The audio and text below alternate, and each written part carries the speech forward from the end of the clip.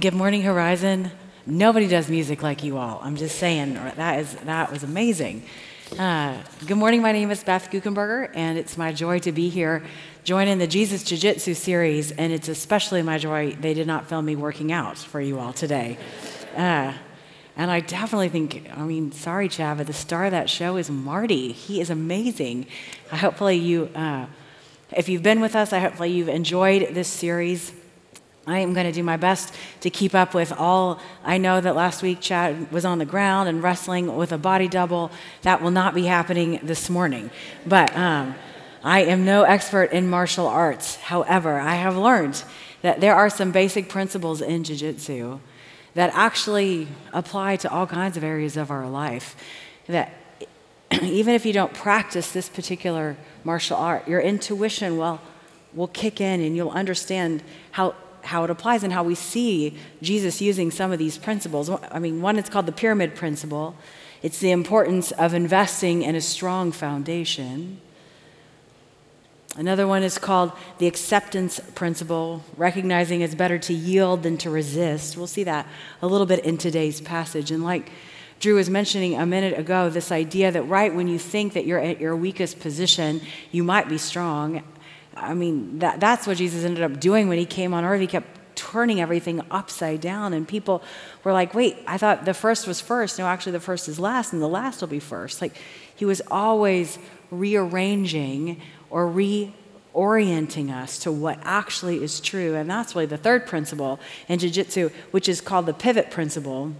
And it's the value of changing your perspective in order to increase your effectiveness. And we're going to really sit with the pivot principle today because there's a lot of pivoting that happens among the characters in the story we'll study. Our passage comes from the book of Luke, where Jesus will become a guest in the home of a man named Simon the Pharisee. And the Pharisees were a group of religious people in Jesus' day. Pharisee literally means to be separated. They didn't want to be contaminated by people that they thought were unholy or unclean. They were people that were more interested in the letter of the law than the spirit of it. They were more focused on the outward appearance than they were what was actually going on inside of someone. And so it's interesting to me that Jesus accepted an invitation to someone with that belief system, that worldview. He wanted to go in his house, I believe, because he had a heart to help Simon see things upside down for him in a way that would be different. He wanted to reorient him to what the life that Simon was living and what he thought would have been obedient. He wanted to help him understand the way that God had intended. And so we'll read in Luke chapter 7, it says, "Behold, a woman in the city who was a sinner, when she knew that Jesus was at the table at the Pharisee's house, she brought an alabaster flask of fragrant oil, and she stood at his feet behind him weeping, and she began to wash his feet with her tears, and she wiped them with the hair of her head, and she kissed his feet and anointed them with fragrant oil." And I just want to make sure I paint the picture for you that in the Middle East, to a certain extent still today, but absolutely in the days of Jesus, dinner parties were held outside. At a house like Simon's, it would have been in like a courtyard, and there would have been naturally a whole ring of people, kind of curious observers, like a peanut gallery that would have been surrounding this dinner table. So when this woman made her way into Jesus, she didn't break into Simon's house the way we might assume, given the way that we host dinner parties today. She would have been drawn to him in some way. And we read in the chapters before this story that Jesus was he was a people gatherer. He was starting to create crowds everywhere he went. It would say there was a great crowd, and then he moved to the next town, and the crowd followed him, and then he spoke, and he had to go up because there was a great crowd. There's a lot of evidences that people were curious, drawn to him, and so she would have been no different, just hanging out. And then she sees this need that he has, and she decides to intervene. Because what would have happened when you got invited to someone's house at this time in this culture, three things would have been the responsibility of the host. First, he would have either washed your feet, or he would have seen to it that your feet were washed, because everybody wore sandals and the roads were dusty. So that's the first thing that would happen. The second thing that would happen is they would greet you with a kiss. Welcome. Thanks for coming. Thanks for accepting my invitation. You're welcome here. And the third thing they would have done is anoint the head with oil, this symbolic gesture. We'll read in a minute Simon the host didn't do any of those things. So this woman who was like out here in the peanut gallery sees that the host has neglected his duties, and she steps in. And it's not like Simon forgot to do this. This is a part of ingrained in this culture for 1,000 years. He was absolutely sending a message to his guest, and it was a message of dishonor. And I think this might be Jesus' first jiu-jitsu move, is that he had utter control of his emotions. He was not going to let himself be offended by Simon. He knew what was going on inside of Simon's heart, and he knew what he was there to do. He had total control. And I noticed that just in these first few verses, a couple things about the story. One, I just mentioned, Jesus is a drawer to a himselfer. He was always bringing people to him. The second thing is, Jesus wants us to express ourselves. He doesn't want us to hold back our emotion or our affection. He was welcoming of this woman who was demonstrative how she was feeling. And the third thing is, you can see a need, and nobody can invite you to do anything about it, and you can go do it anyway. I mean, this is this woman's first pivot move. This is her first, I'm going to reassess this situation and change my perspective in order to increase my effectiveness. She realized, in fact, there's a word we use in Hebrew sometimes, and it's popular in our pop culture, in our lexicon. What this woman had was chutzpah, right? Chutzpah literally means utter audacity, gall, and nerve. She would have been, she had a reputation of a sinful woman, and she was not afraid. She stepped right into exactly where she was uninvited and executed what she knew needed to be done. Now the Pharisee who had invited him saw her doing this, and he spoke to himself, saying, this man, if he was a prophet, would know who and what manner of woman this is who's touching him, for she's a sinner. And as Simon watched the woman, he probably felt some combination of both disgust, because he's a separated one. He's a Pharisee, and here this guest of his was allowing this sinful woman to be so intimate with his feet and washing it with her hair. And he also probably would have had some kind of little weird satisfaction. I thought that. I already guessed that about this guy. He's probably a false prophet, because there's no way some holy man would lack the discernment and allow her to pollute him with her touch. And really, at this point, Simon is identifying his weakness to us. And that's true. Let's just remember that, church, that anytime somebody is condemning of someone else, is critical, they're actually telling you more about themselves than they are about the person that they're talking about. We're seeing some of Simon's weakness here. Simon is judging this woman by her outward appearance, by her behavior, by her reputation. That's not the way God does things. This is where he's going to be eventually inviting Simon to flip this kind of thinking, to pivot on this thinking. Right now, Jesus was sitting there thinking, I told you in 1 Samuel, remember that passage that you memorized because you're trying to be really religious and holy? Well, I told y'all in 1 Samuel that it's man that looks at the outward appearance, but I, God, look at the heart. And it's pretty natural to look at people and make judgments. We do that all the time. We judge people because of where they live or what they do, or whatever thing is important to you, whatever you prioritize. If somebody doesn't measure up in that category, we make assumptions about them. It's our human nature. But God asks us to pivot that human nature, to put it to death. If we're going to start identifying with him, we're going to have to live a different kind of way. He gives us a supernatural nature, not a natural nature, a supernatural nature. It's different than the one I got on my own. And this supernatural nature means I'm going to look at somebody and not just see what I see with my eyes. I'm going to have some kind of other way of looking at them. Jesus wanted to use someone super unlikely to teach Simon this lesson. And I recognize that because he's done that for me in my life. If I haven't met you yet, I'm a 26-year missionary, and 15 of those years I lived in Mexico. And while I was living there, our ministry was partnering with one of our partners was a pastor who was building a church in the middle of a squatters community. And a squatters community is a community where everybody who lives in it doesn't own the land they live on, but they have built shelters for themselves and their family out of scrap materials and things they found in dumpsters and dumps. And this man, God bless him, this pastor, his church was growing, and he asked us if our ministry would help him increase his footprint, and we made an agreement with him that we would buy the materials to build a second floor on his church if he and his church would provide the labor to do it. And if you saw this pastor, Jose Angel, he has about a 6th grade education. He's missing at least 2 of his front teeth. You might not think he has something to teach someone like me, but I learned a big lesson from him. As we were about 8 months into that construction project where we were, helping them with the 2nd floor, I got word that the person who donated the money for that construction material was going to come visit us in Mexico in 2 months. And they felt like, to me, I'm no construction person, but it felt like they were kind of in a stuck place. They hadn't gotten very far in the recent history. And so I just called him. I'm like, hey, Jose, I know that we had this agreement where we do the materials and you do the labor, but I'm going to help you get this last 20% done. I can tell it must be really challenging, and I'll help kick in some more resources so we can pay some professionals to help get you to the finish line. And then the guy that actually gave the money for the materials, he's coming into town, and so it'd be great to have a ribbon cutting ceremony and we can finish it all up. And he said to me, oh, Beth, you don't understand. He said, you know how people get work in my community, right? And I said, yeah, I've been there hundreds of times. The way that the men are employed in that community are different than the way we would understand employment.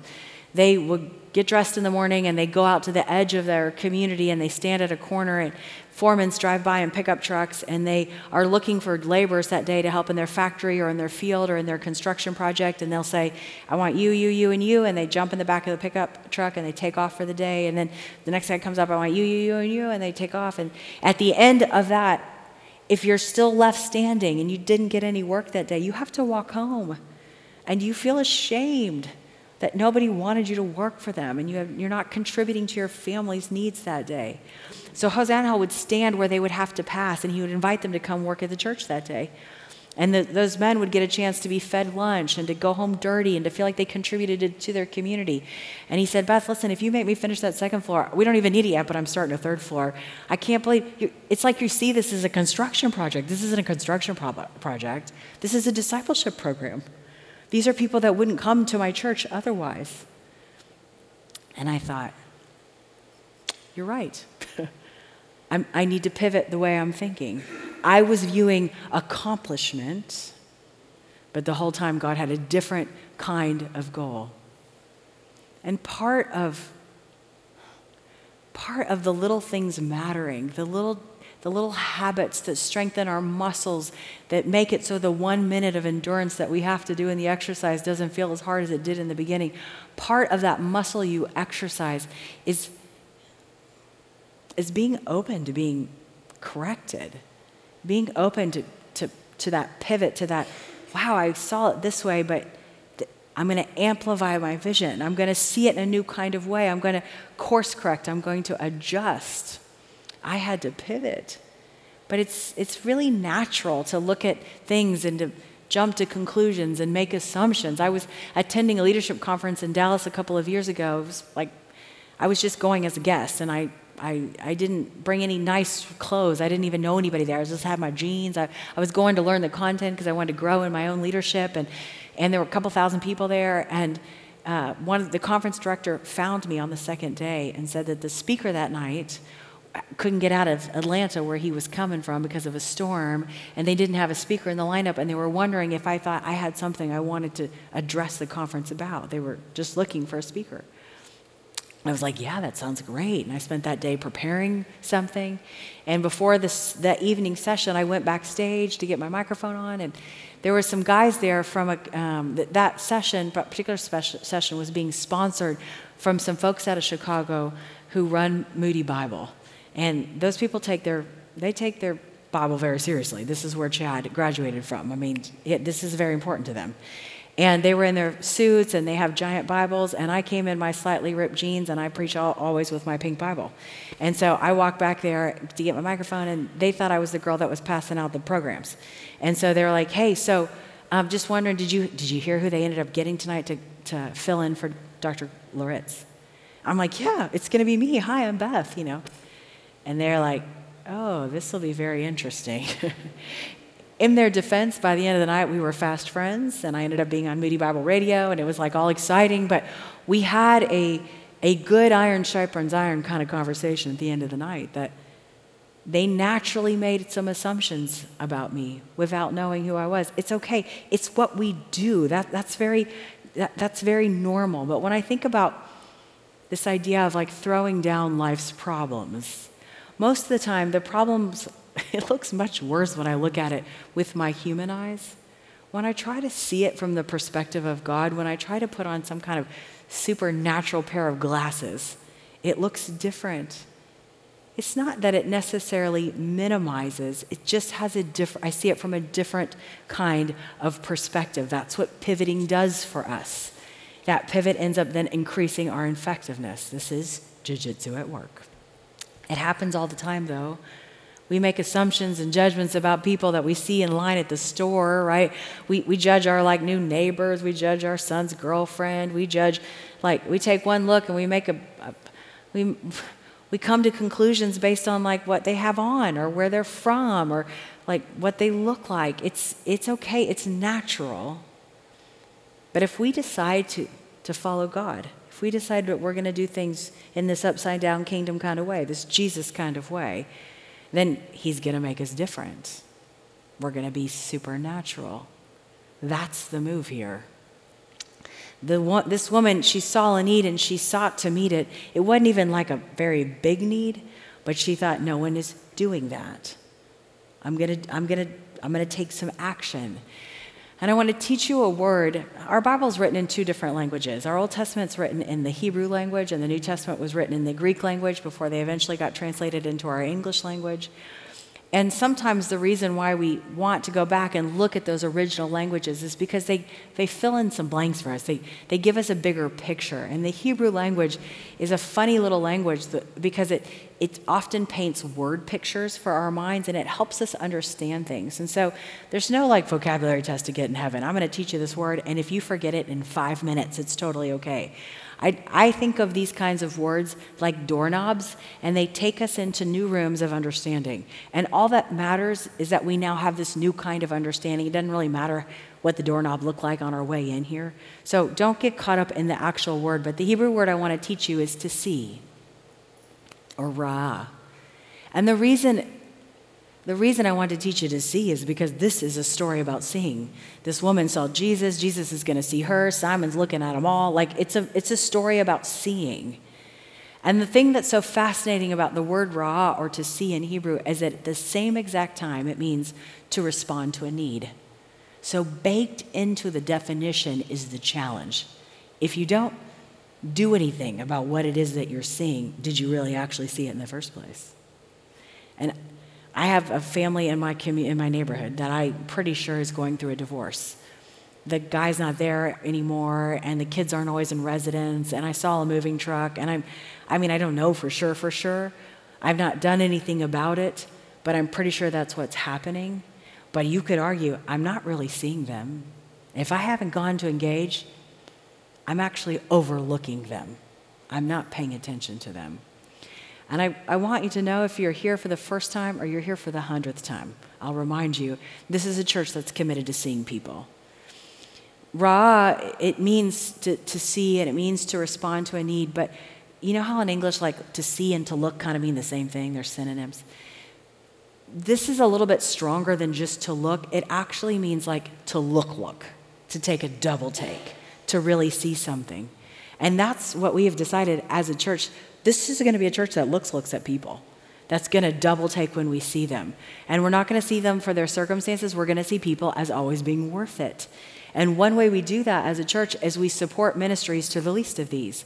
You probably saw signs on the way in here for the work that's happening at City Gospel Mission. And certainly this church has been involved with Back to Back. We serve orphan and vulnerable children for 2 decades. The practice of serving the least of these, it changes our lives and our perspective. And it helps us understand what really matters.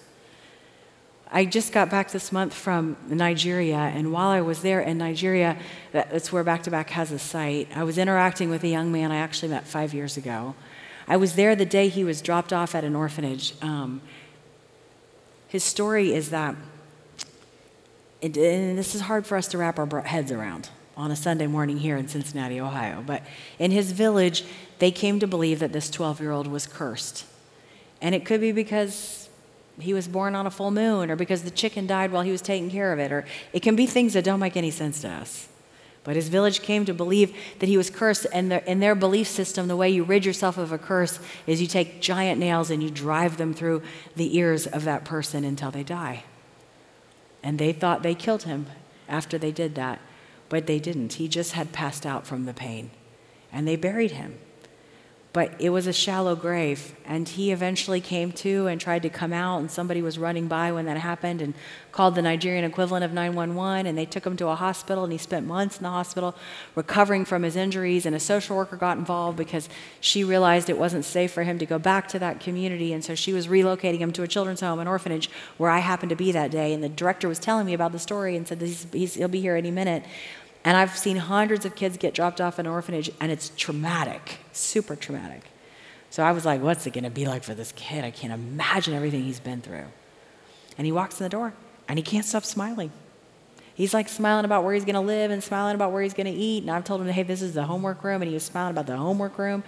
And I was like, what is up with him? And somebody caught a picture of me just shaking his hand for the first time. But I said, help me understand, buddy, like, what are you so happy about today? And he said, oh, Auntie, I'm happy because today it feels like a new day. And he's had, when I was there this last month, he's finishing up high school. He's been studying now for several years, and his whole entire life is going to be different. His trajectory, his destiny is literally going to be different. Why? Because somebody looked at him. Somebody saw him and decided to respond to that need. This is the kingdom kind of thinking. And maybe even by the way, or P.S., or as a side note, when we have our back down against the metaphorical mat in life, when it feels like I don't know how I'm going to get through this. I don't see a solution to this. I don't think this is going to get any better. Whatever your catastrophic self-talk sounds like. Not only does our Bible teach us, but science has confirmed that one of the fastest ways off the mat is to start helping somebody else, to start focusing on something other than yourself. That's quite the jiu-jitsu move. Anyway, Jesus goes on to say, Jesus answered Simon and said to him, Simon, I have something I want to say to you. And so he said, Teacher, say it. There was a certain creditor who had 2 debtors, and one owed 500 denarii and the other one 50. And when they had nothing with which to repay, he freely forgave them both. Tell me, therefore, which of them will love him more? And Simon answered and said, I suppose the one whom he forgave more. And he said to Simon, you have rightly judged. And then he turned to the woman and said, Simon, do you see this woman? Now think about everything we just learned about the word see. Are you going to respond to her need? Are you going to take a double take? Are you willing to look at her? Simon thought it was Jesus that couldn't see who this woman was. This is definitely, in this storyline, Jesus' greatest martial art move. Because Simon thought he had Jesus pinned. Like, no way. If you were holy, you wouldn't let her touch you. So you must not be holy. And Jesus is like, actually, do you see her? You see her devotion, affection, her repentance? Do you see her love? That's all I see. That's what I'm going to respond to. And this was new for Simon. This would have been new kind of thinking. But I just want you to know that I know that this is probably not new thinking for you this morning. This idea of kingdom eyes, of having a supernatural nature, of being responsive to something that you see that's a need, that's not, sometimes we come to church to learn things we've never learned before. And this church does a really great job of teaching new ideas, parts of our Bible that you might not otherwise know. This is a great church to come on a Sunday morning to learn something new. Probably this morning, this is not something new for you. But I hope it serves as a reminder, this is how the church should function. God's family should be people who see not for the outward appearance, but for the heart. God's family should be people who respond to need when they see it. If you've gotten the impression that that's not how God's family has been working, they weren't a very good representation of him. I want to recalibrate our thinking. I want to make sure you leave here knowing this is how Jesus wants us to act. He doesn't want us to be tied down by someone's background or circumstance or past behavior or poor choices. He's looking at us, and he wants to see us. And the challenge for me, the gut check for me as I was preparing this message is like the pivot is like, Beth, make sure you don't overlook people in your life, that you see them, that you're not looking around them or over them or through them, but you're actually looking at them. And the reason that that's a pivot sometimes for me is because it costs something to look at people. It might mean I have to get engaged or sacrifice. It's going to cost me. I might have to talk to them or pray for them or do something about it. But that practice of seeing, that simple little practice of seeing someone will lead us on some of our very best stories. I have a friend who lives in another state who has an adult daughter with an alcohol addiction. If you're a family that's wrestled with addiction, you'll understand intuitively some of the things that they struggle with. They are always trying to figure out when to intervene and when to allow that child to face consequences. And one night this week, they got a call that their daughter had been picked up with a DUI, and they were trying to figure out, should they come, should they wait, should they intervene, how fast should they rescue, and how fast should they drop their life to get there. And it was making them feel far away. And they sent a text out to some of their prayer warriors and just said, will you pray for wisdom and discernment and for her and for all the things. Then later that night, I got a text from the dad, and it said, tonight I'm going to bed grateful for Russell and Cheryl. Their daughter Stephanie checked into a cabin at KOA. And that would not be where she would normally stay. She had no luggage, no car, no bags. She wore a black Velcro ankle bracelet. Cheryl noticed as she checked her into the cabin, and she later told her husband, Russell, about this young woman. And Russell said he couldn't sit by and worry. So later in the evening, Stephanie, their daughter, heard a knock on her cabin, and this couple stood there with a plastic tub full of bed linens and a pillow and a towel and a blanket. And he said, we don't need to know any details. We just want you to know you're loved, and here are some bed sheets. Steph started to cry, and Russell said, don't cry, just show us that smile. She just told us this whole story on FaceTime, lying on fresh white sheets. The dad wrote, that's when I cried. I'm so amazed at their simple act of love and care. It feels like angels stepped in when I've been sitting here worrying all night that I'm not there. I don't know anything about this Russell and Cheryl other than what I just read to you. But man, they look like God's family. They saw something, and instead of being like a Pharisee and like, I'm separating myself, who knows what that girl's into? Who knows? Like, I don't want to get anywhere near that thing. She might pollute me. What's she all tied up in? That's not a good. I'm gonna be separate. Instead of that, they stepped in. They engaged. It cost them something, but they look like God's family. This is exactly how God wants His kids to look. And here's the pivot. Could we be the kind of people who ask, instead of saying like, "What's wrong with that girl?" or "What's wrong with that guy?" we ask instead, "I wonder what happened to them." And then we flex spiritual muscles that say, "God, what do you want me to do about it? How do you want me to engage? How can I respond to the need?" And the gas for that kind of energy, the way that I would even want to do that in the first place, is because God, I recognize what God has done for me. I've realized that He's looked at me, what He saved me from. Whether on that scale you consider yourself a 50 denarii kind of sinner, or you think of yourself as a 500 kind of denarii kind of sinner, both of those people had a debt they couldn't pay. And God paid the debt for both of them. And the more we recognize where we have fallen short and God's immeasurable grace to make up for it, the more we get gas in our tank to forgive others. This lesson continues. Luke 4 says, "I entered your house and you gave me no water for my feet, but she's washed my feet with her tears and she wiped them with the hair of her head. You gave me no kiss, but this woman has not ceased to kiss my feet since the time I came in. You did not anoint my head with oil, but this woman has anointed my feet with fragrant oil. Therefore I say to you, her sins, which are many, are forgiven, for she loved much. But to whom little is forgiven, the same loves little." The truth is, this is kingdom math.